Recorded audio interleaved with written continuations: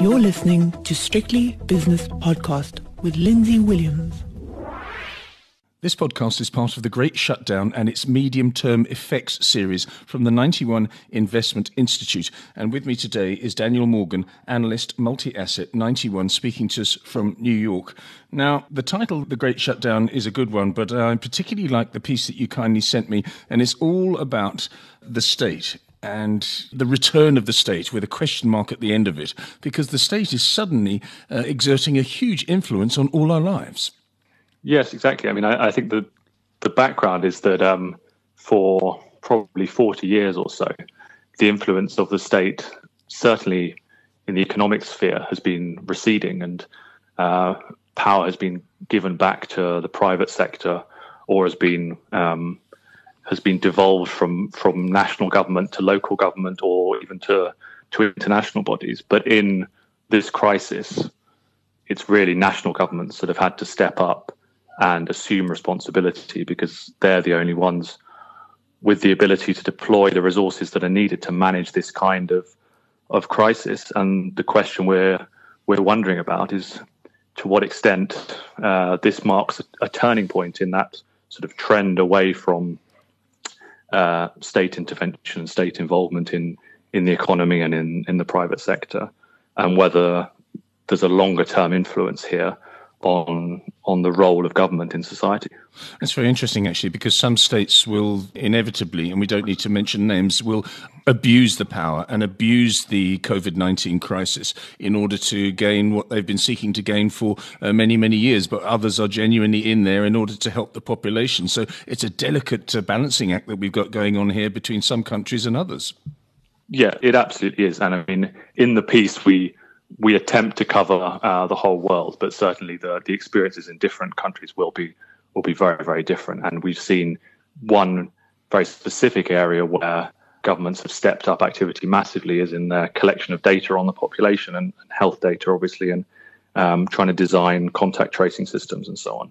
And we've seen how in authoritarian countries that data has basically been taken from the citizens, and they don't really have a choice in the matter. In other regimes, there's a balancing act to be found between, getting buy-in from the public and getting them to want to contribute their data towards, a public health effort. Yes, in the United Kingdom, for example, I've been watching the BBC over the last couple of days, and it's all to do with something called test and trace, which I think is a genuine attempt to help people through this crisis. But other states are maybe not abusing it, but certainly using it to their advantage. You say in your first paragraph, the response to the COVID-19 pandemic has seen governments intervene in economies, financial markets, and everyday life with unprecedented speed and reach. The experience of the crisis and the public policy transformation it has brought about amount to a reordering of the social contract. We'll get to this at the end, but just as a backdrop to our next few minutes of conversation, do you think it'll ever go back to what it was, or do you think that the policies that are being implemented now will become part of their, in other words, the authorities and our lives? I mean, our conclusion is that this shift is too seismic for things just to snap back to the way they were. I mean, I think you've seen sort of ideological breakthroughs that were just unimaginable. So you've had politicians who would have been extremely opposed to all sorts of government intervention, voting through measures to have governments essentially paying the salaries of private sector employees, or in the US, the federal government is essentially encouraging unemployed people not to go looking for jobs by giving them payments which are in excess of what they were earning when they were employed. And so those kinds of policies have been normalized to a degree, and the ideological opposition to them has just broken down so dramatically. Clearly that's designed to be a short-term measure, but I think inevitably some of those changes will prove more durable. And some of that normalization of the policies and just acceptance of new ideas of what works in a crisis will flow through into more normal economic management. So even after the crisis ends, there will still be certain of these policies that will endure? Yes, and I mean, we think about it in I guess, two different ways. There's the sort of the very direct impacts, and if you think about the healthcare sector and public health policy, for example, is probably the most obvious area. And there, I think the need to fund healthcare systems at a higher level than they have been, and to introduce greater capacity into the system, I think is a very clear consequence. And any worries about how money is found for that purpose will just have to be pushed aside, and governments are just going to have to step up and borrow more and fund those systems more extensively. And then there are other areas where the effects may be more subtle, and I think in some of the policies towards redistributing of wealth and income across societies, and of ensuring kind of greater job security and employment rights for people. I think those effects are more subtle, but they're probably in the long run the more transformative parts of this. You say the following: burning issues around inequality, employment practices, and the role of the corporation in society have been thrown into sharp relief by the uneven way in which the impact of the crisis has been felt and will remain at the top of the political agenda for the foreseeable future. Can you give us some examples? Yeah, absolutely. I mean, the inequality debate was always a relatively dry one, I think, which was in terms of, numbers, wealth and income, and how those statistical distributions look like across societies and how they change over time. But we've been given a very vivid and very real example of what that can actually mean. And every one of us has seen that in our everyday lives. And for those of us who are lucky enough to be able to work from home and to stay safe, we've see the privilege that is, and how difficult the situation is for other people who've had to put themselves at significant danger to keep things working for us all. And I just think that just has a huge political impact that goes beyond what the sort of the statistical or the theoretical analysis could ever have provided on the issue. Does it open the door for political opportunists? In other words, could there be a seismic political shift from whatever system we have in whatever continent we're talking about to something completely different? And if so, is that a good or a bad thing? When we look back, do we say to ourselves, when we read the history books, actually that was a rather good thing because we were all becoming a little bit stuck in a rut politically, and we were becoming complacent? I think we can't know the answer to that now. We'll have to wait until those history books are written. I mean, certainly it plays to populist talking points, and any populist politician will seek to take advantage of it. I mean, it's to be hoped that it's the spur to of a serious and deep reflection on how societies and economies are structured to for the best of all citizens. But certainly that's not a foregone conclusion. I mean, we look at some of the past examples where there are a number of historic events of this scale, or even more large scale human disasters in history, where you've had that moment has marked a major shift, and you've seen a much more equal society, for example, emerge on the back of that. But it's not always the case. I mean, the big example that everyone points to is the Black Death. Now, obviously, the death and destruction of this pandemic is nowhere near the scale of that, where perhaps a third or maybe even more of the working age population of Europe was wiped out. But in that example, there was a huge shift in much of Europe towards much more equal societies, much higher average wages. But that wasn't the only possible outcome. And in parts of Europe, it actually led to a really harsh form of feudalism being imposed, and sort of the opposite impact. So you can't say that this kind of disaster always has a single outcome and it's always a positive one. But we can certainly find historic examples where the outcomes have been very positive.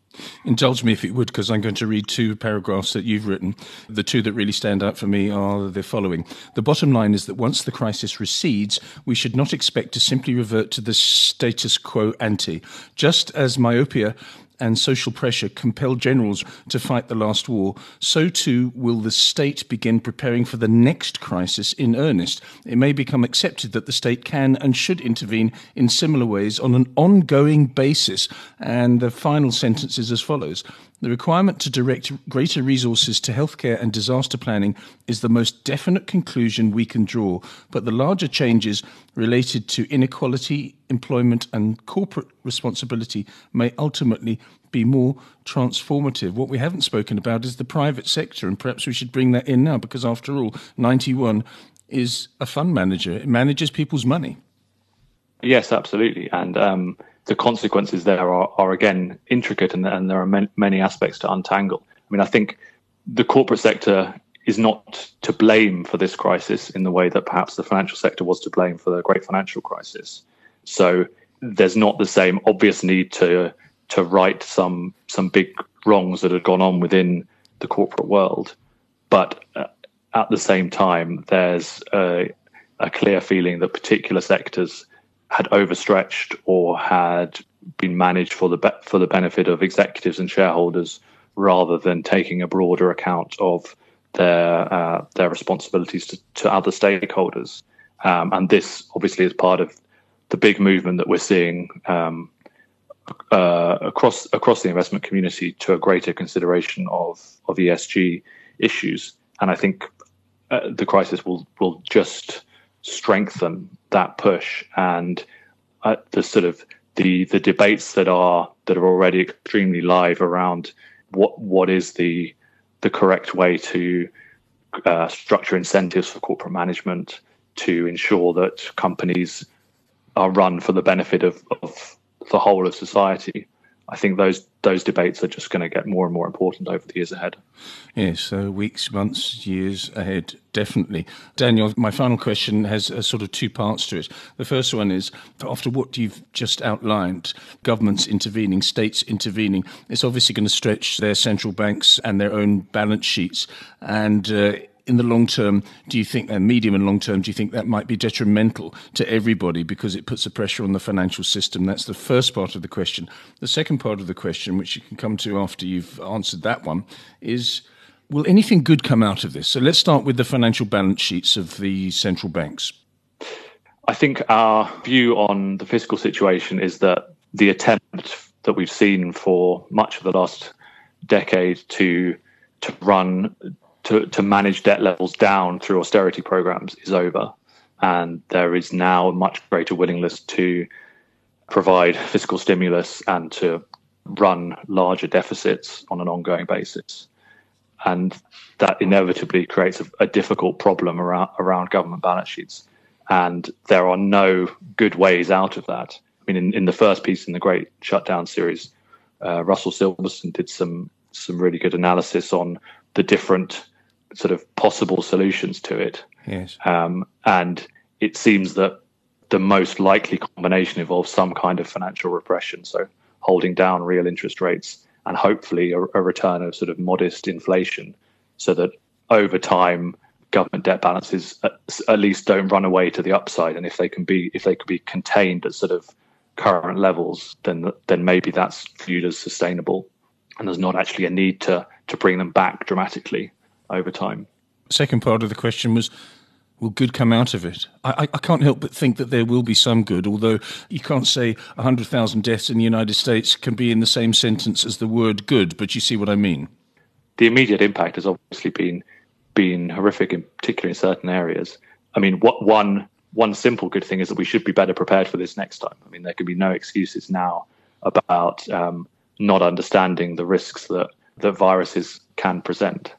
And I think from the point of view of societies overall, I think probably the biggest potential positive is a greater focus on a more equal distribution of resources and opportunities. And that's been something that's been argued about and debated for forever, and there are no easy solutions. But I just think the focus that this experience has put on that problem just means that it's not something that can be ducked any longer. Daniel, thanks so much for your excellent analysis. That's Daniel Morgan, analyst, multi-asset at 91, speaking to us from New York. The views and opinions expressed in these podcasts are those of Lindsay Williams and various contributors and do not reflect the policy, position, or opinion of any other agency, organisation, employer, or company associated with strictlybusinesspodcast.com. Assumptions made on the analyses are not reflective of the position of any other entity other than the speaker or the author. And since we are critically thinking human beings, these views are always subject to change, revision, and rethinking at any time. Please do not hold us to them in perpetuity.